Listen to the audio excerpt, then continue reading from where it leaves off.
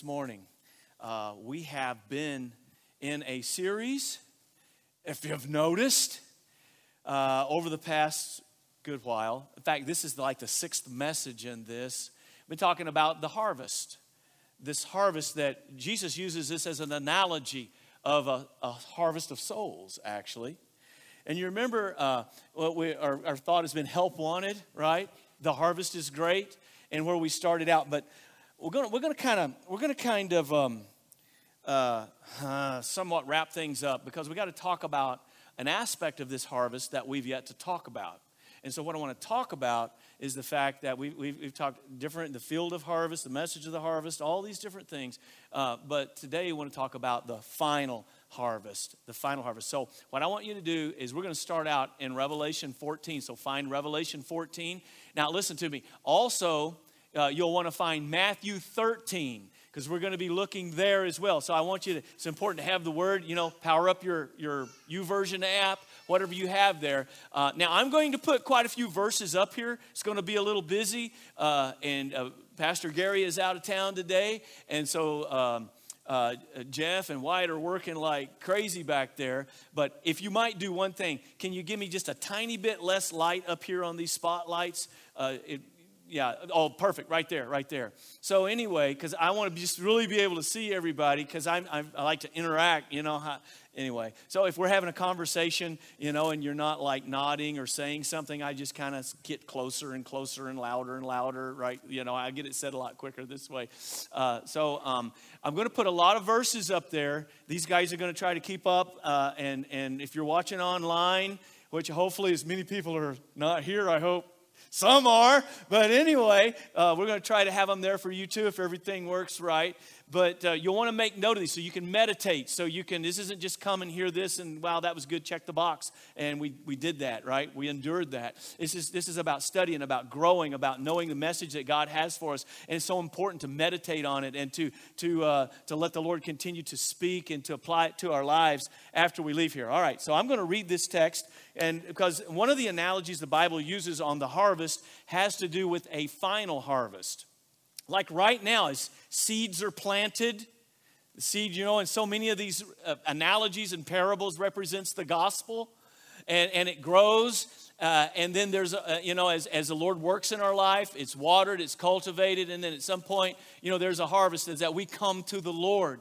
Well, it's also used in another way, and here's one of the places when it talks about a final harvest. There's coming a time that God himself is going to harvest the earth.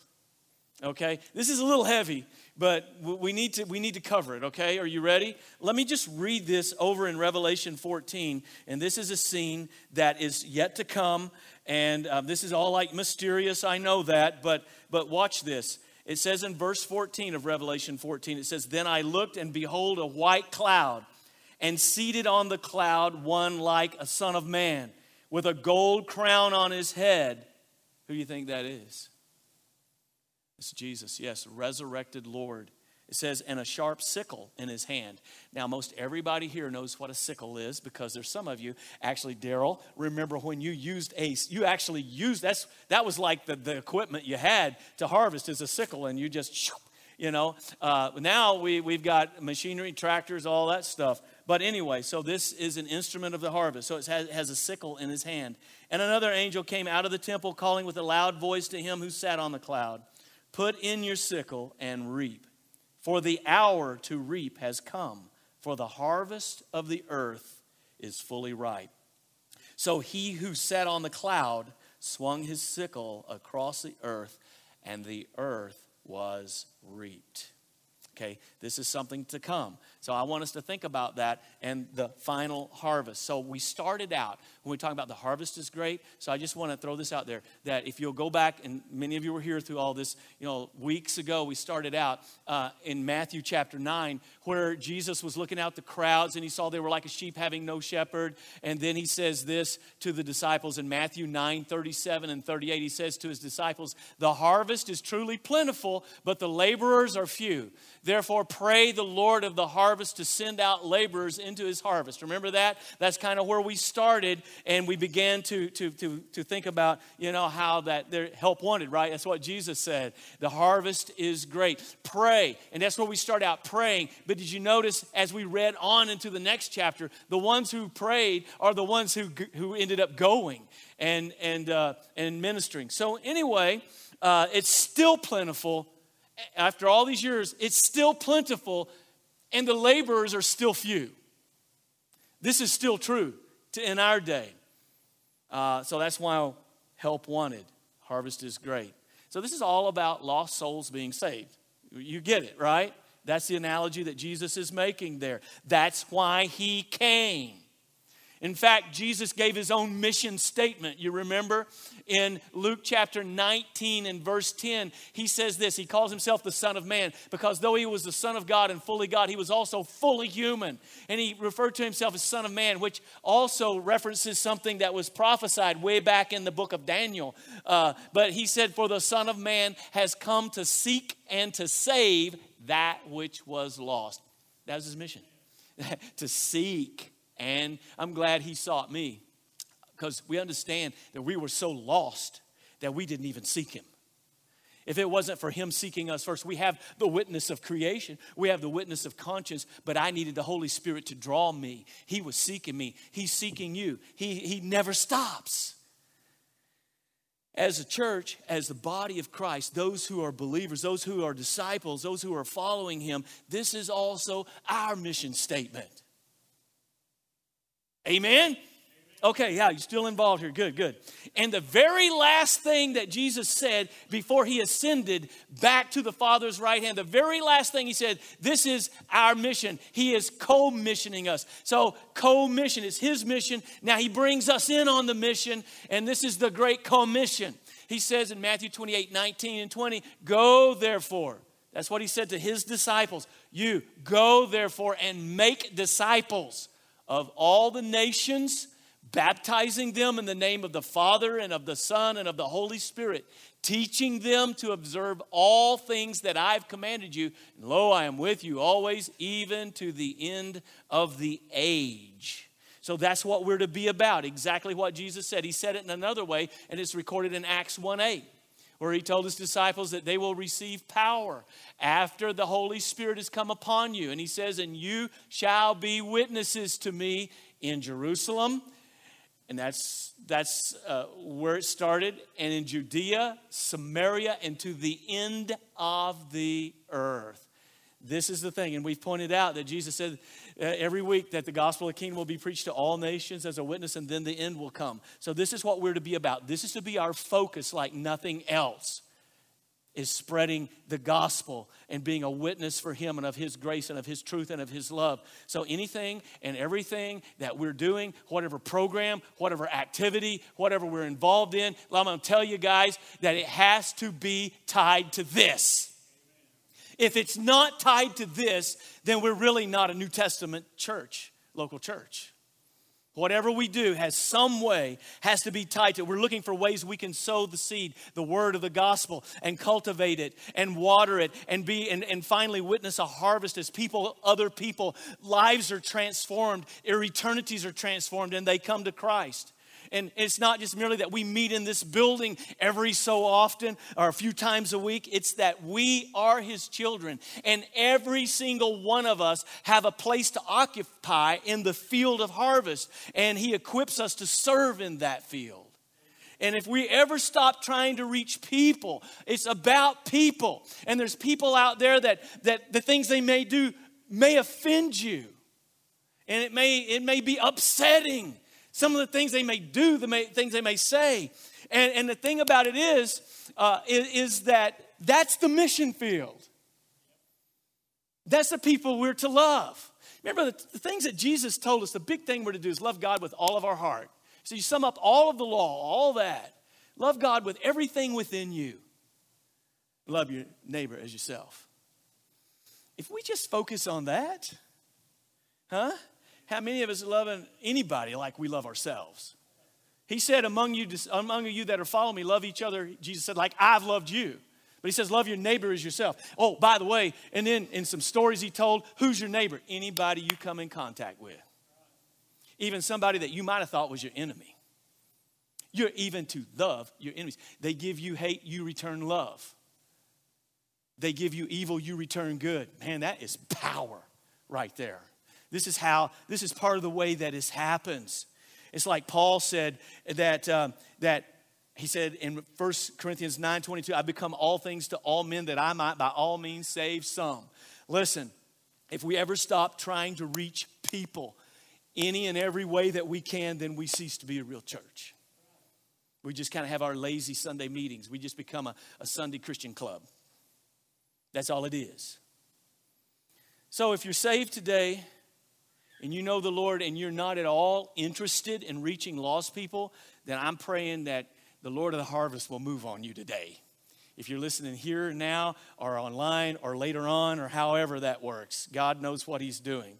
I mean, are we only interested in getting ourselves to heaven? Are we only interested in my two and nobody do, my four and nobody more, type thing? I mean, because God's heart is the world.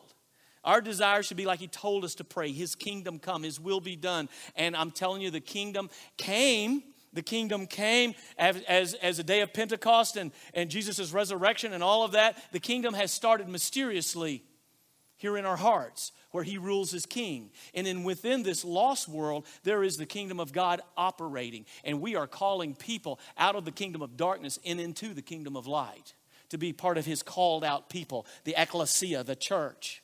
Okay, but there is coming a time that thing Jesus told us to pray is going to come in finality and fulfillment. That it is going to be literal and it is going to be physical. His kingdom on earth. He will rule and he will reign. That is coming very soon. And from what I'm seeing here and from what other verses we're going to look at, that there is an additional urgency about this harvest that we're involved in now because of that harvest that's coming soon for the whole earth. Do you see where we're going with this? It's urgency.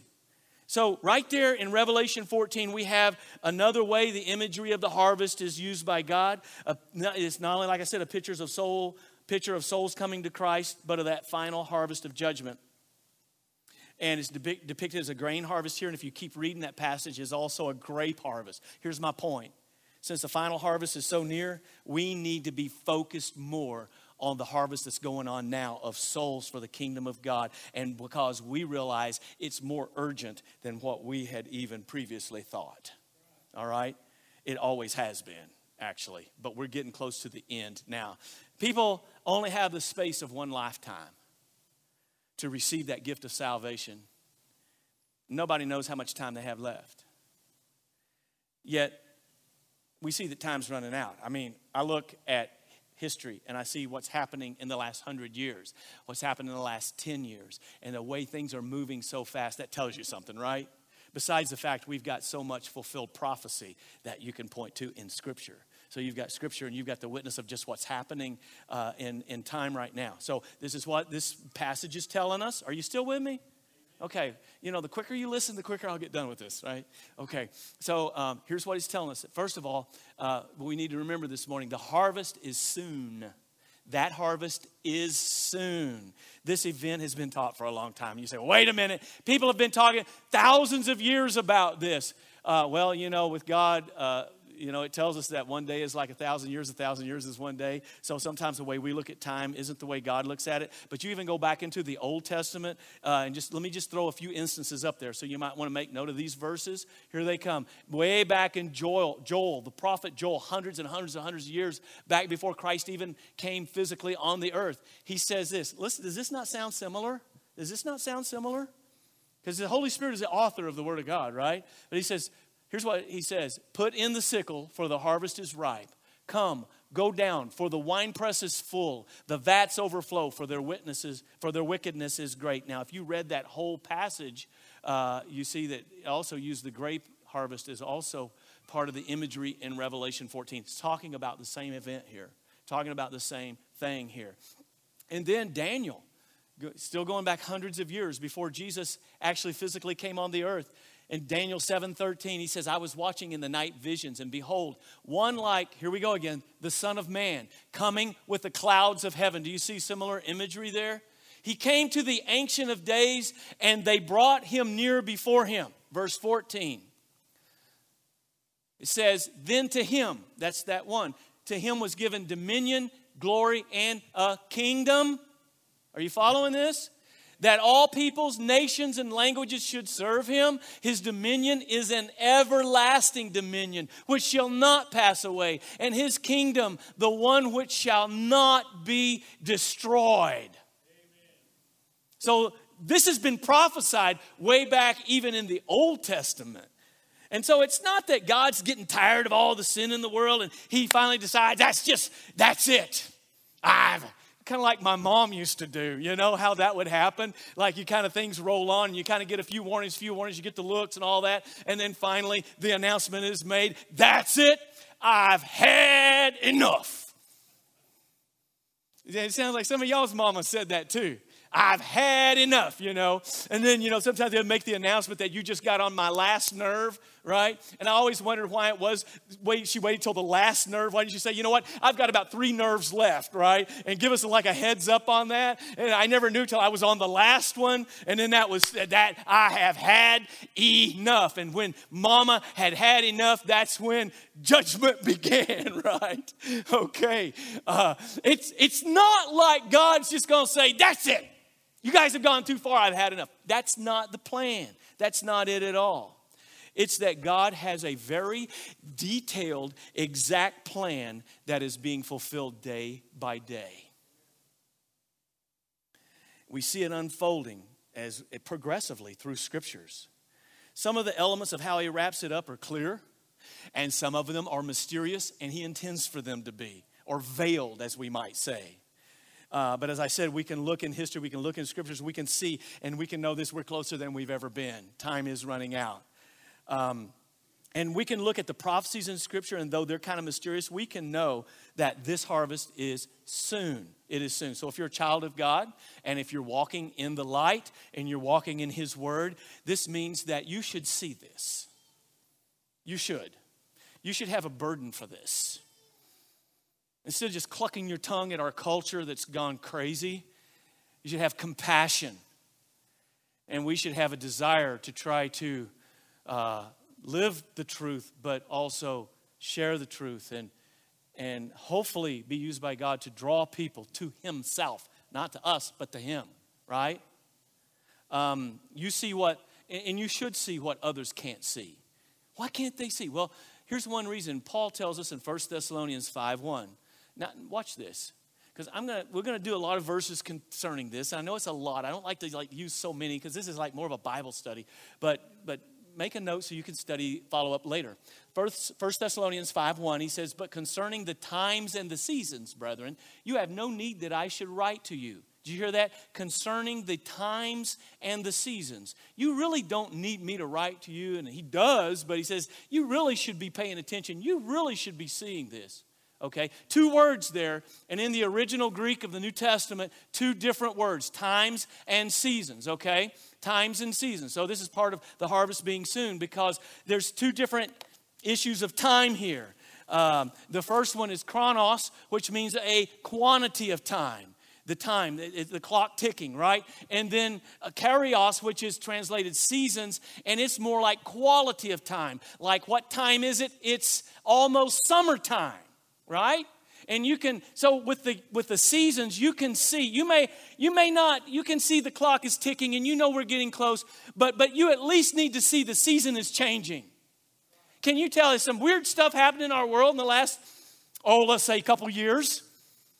Has there been a lot of things? Like whenever we all of a sudden finally, all this spring has been kind of slow getting over with. And even though technically on the calendar we're almost to summer. Are we beginning to see signs of summer out there with the humidity and all the temperature? So we know summer is here because the season, there's signs, there's things happening. So we know a changing of the season is here. That's the kind of thing he's saying. If you're following him and walking in his truth, you're going to have this. You're going to see that.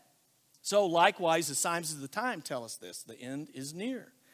Paul describes it in this passage. Can I go on in 1 Thessalonians 5 a little bit? You let me do that? I know you're not going to stop me. I don't know why I'm saying that. But anyway, 1 Thessalonians 5:2, next verse. He says, for you yourselves know perfectly that the day of the Lord. So just so you realize, we're all talking about the same thing here. We're still talking about that final harvest, the day of the Lord. The day of the Lord so comes as a thief in the night. Thief in the night doesn't announce himself, here I come, you know. He doesn't get on Facebook. He doesn't start tweeting like, you know, hey, I'm going to go down this street. No. It's very surprising. So what is this saying? You don't have any need that I should write to you. In other words, you should see it. But this is talking about to the rest of the world, those who are living in darkness spiritually. They're going to be surprised. They're not going to see it coming. All right? They're going to be surprised. They've been brainwashed by a false hope, a false peace, a false security. And then suddenly it will come. This is what the Bible says. I'm not giving you my opinion. I'm just going to give you scripture, and you believe it or not, all right? Some things are true whether you believe it or not. You just need to know that. All right, 1 Thessalonians 5:3, next verse. He says, for when they say, that's the people who are living in darkness, when they say peace and safety, then sudden destruction comes upon them as labor pains upon a pregnant woman, and they shall not escape. In other words, it's like, whoo! This is kind of bad. Yeah, I'm sorry. Yeah, I certainly do not know what this would ever feel like, and thank God. But anyway, but I can imagine. With as many kids as we have, and now grandkids, and then being around so many people, that sometimes it's very sudden. It's like, whoo, wow. And I think you may say, I think I'm in labor. But here's the point. He's saying, like, all of a sudden the labor pains start. Sometimes like, hey, anything happening? Nothing yet. Well, it's got to happen sometime. You know that. All of a sudden it's like, oh my goodness, could it be?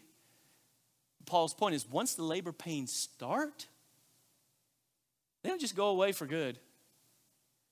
It's leading to something. Got it?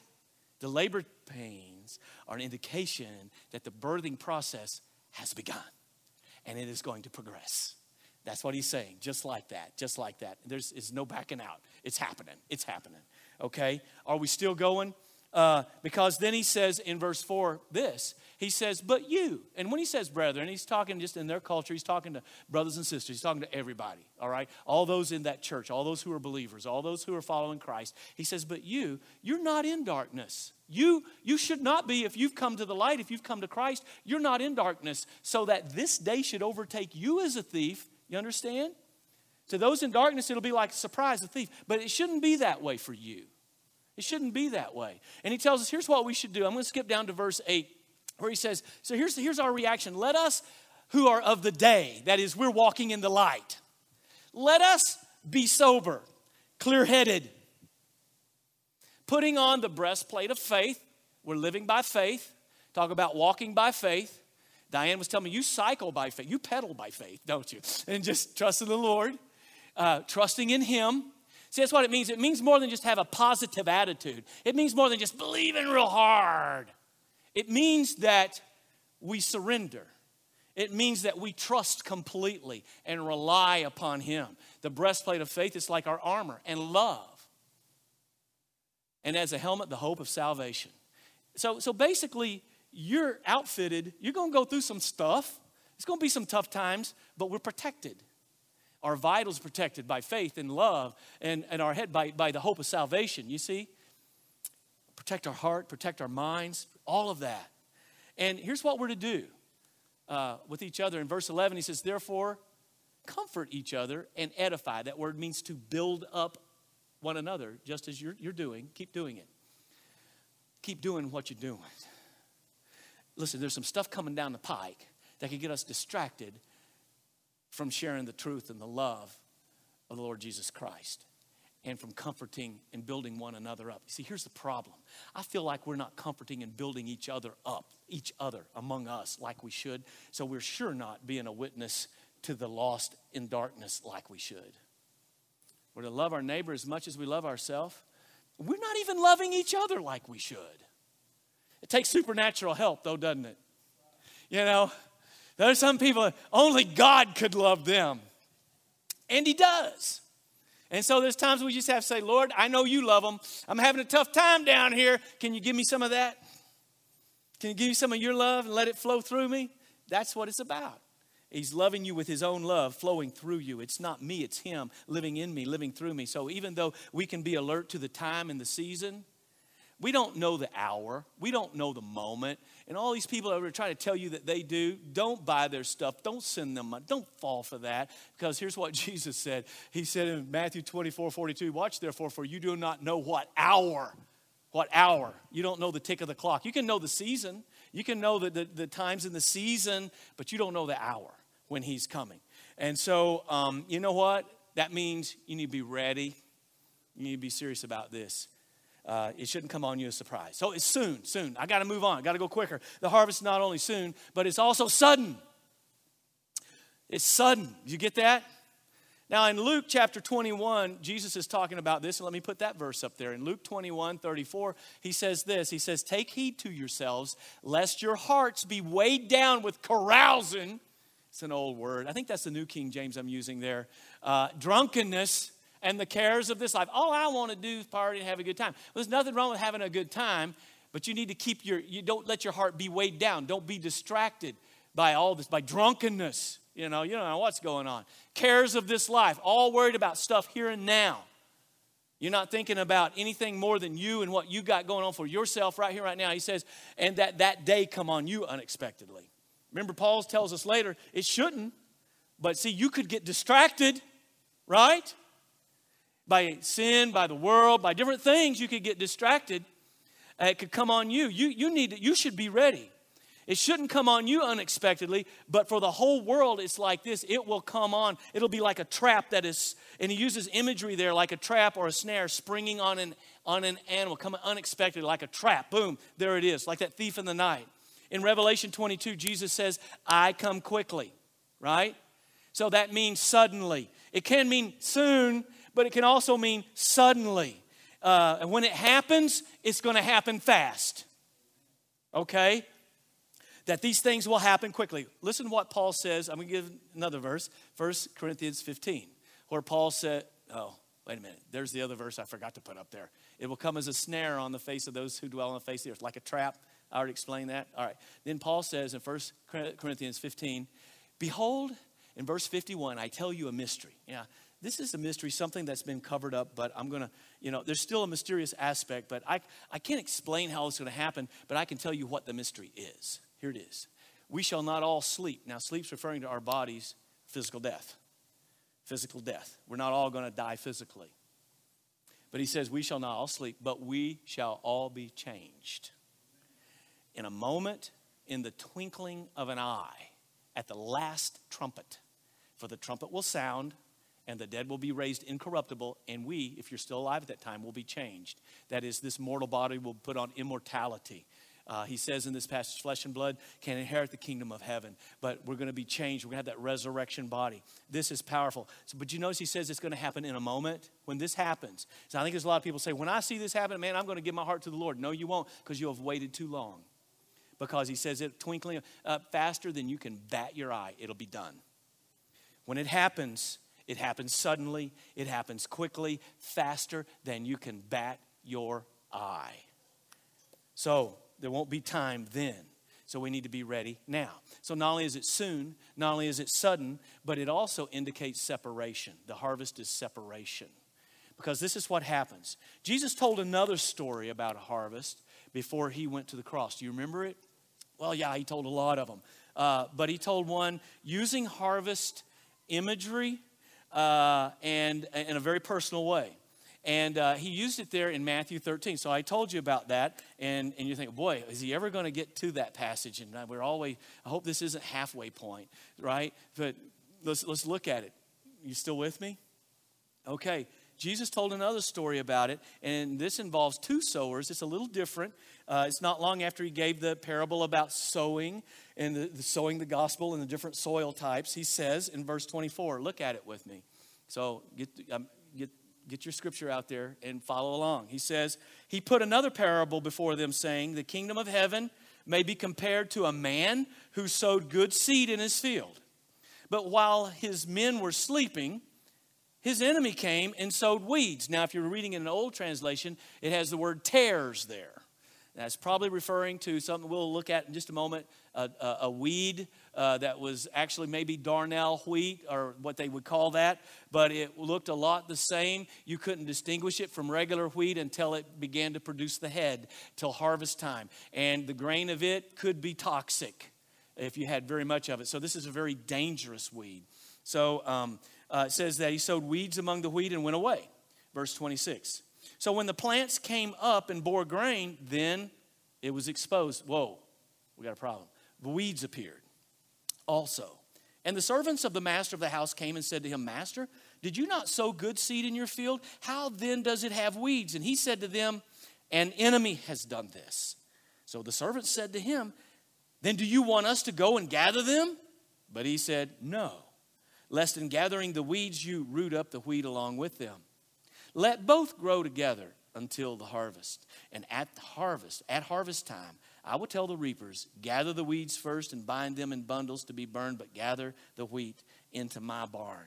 So this is the story, as we used to call it, the wheat and the tares, okay, or the weeds. So we see here that, once again, the field is the world. And he explains this down here in verses 36 through like 43. So if you kind of look at that, the one who sows the good seed is Jesus, the Son of Man. The field is the world. The good seed are those who are the sons and daughters of the kingdom, those who come to Christ, those who follow him. And then it says the evil one is also sowing seeds. And the weeds are the sons of the evil one. And the enemy sows them in that field, which is the world. And the harvest is what?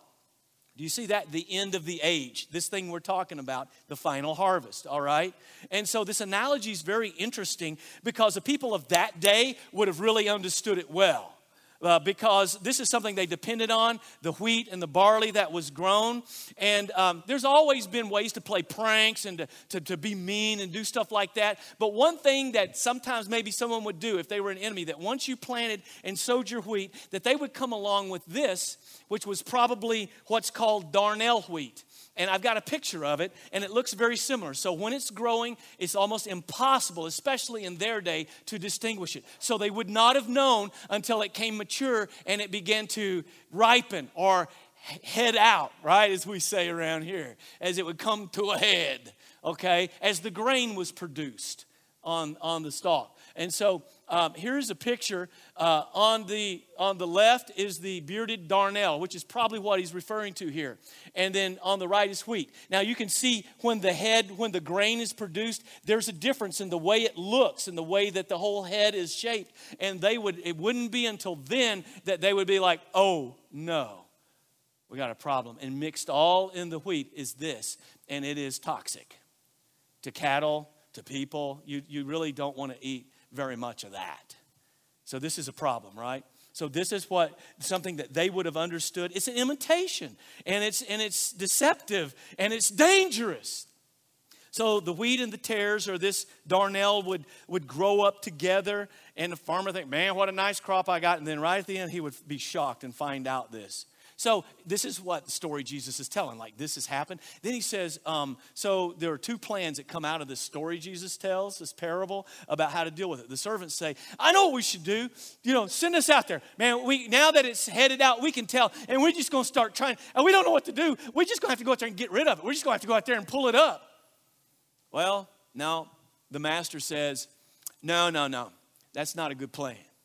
And this is the owner of the land and the crop. He says, no, this is not a good plan. Because in doing that, you're going to disturb the good wheat. You're going to uproot some of it. If we do that, it would be very disturbing. It would damage. It'd be damaging even to the wheat.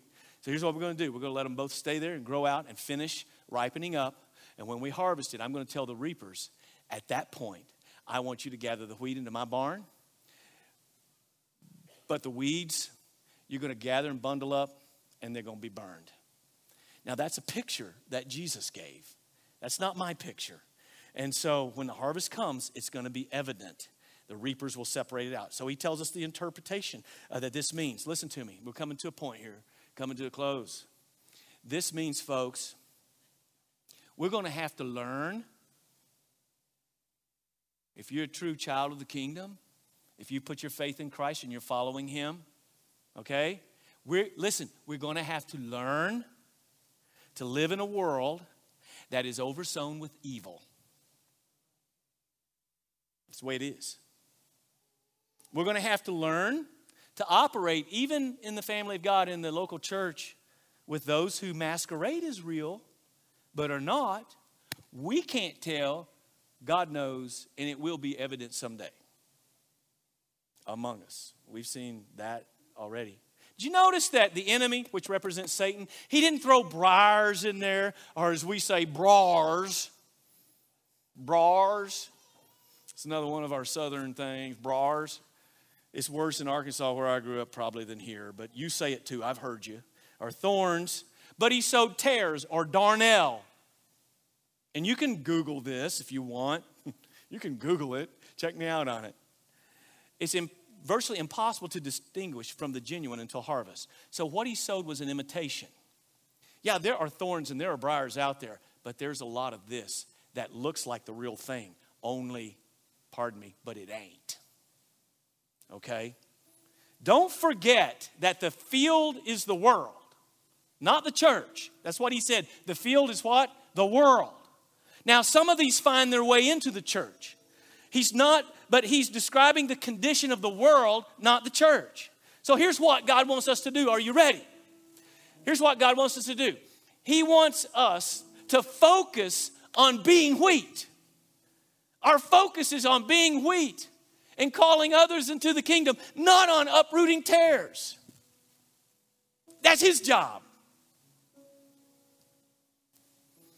You know, we get the idea that what we need to do is we need to go out there and we need to root out all that evil influence in the world. And sometimes we're very passionate about doing that. And there are whole movements to this effect. And we need to speak the truth. But let me tell you, if we're not careful, we spend more time focusing on getting rid of the evil around us than we do focusing on being like Jesus ourselves. Did you hear that? We're more passionate and more focused on getting rid of the evil around us than we are about being like Jesus ourselves. He said, leave it alone. There will be a harvest day. But don't forget that day will be a day of separation.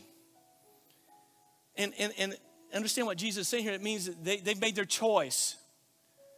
He's just honoring their choice for eternity. They will be separated from him. They'll be separated from us. And it says forever.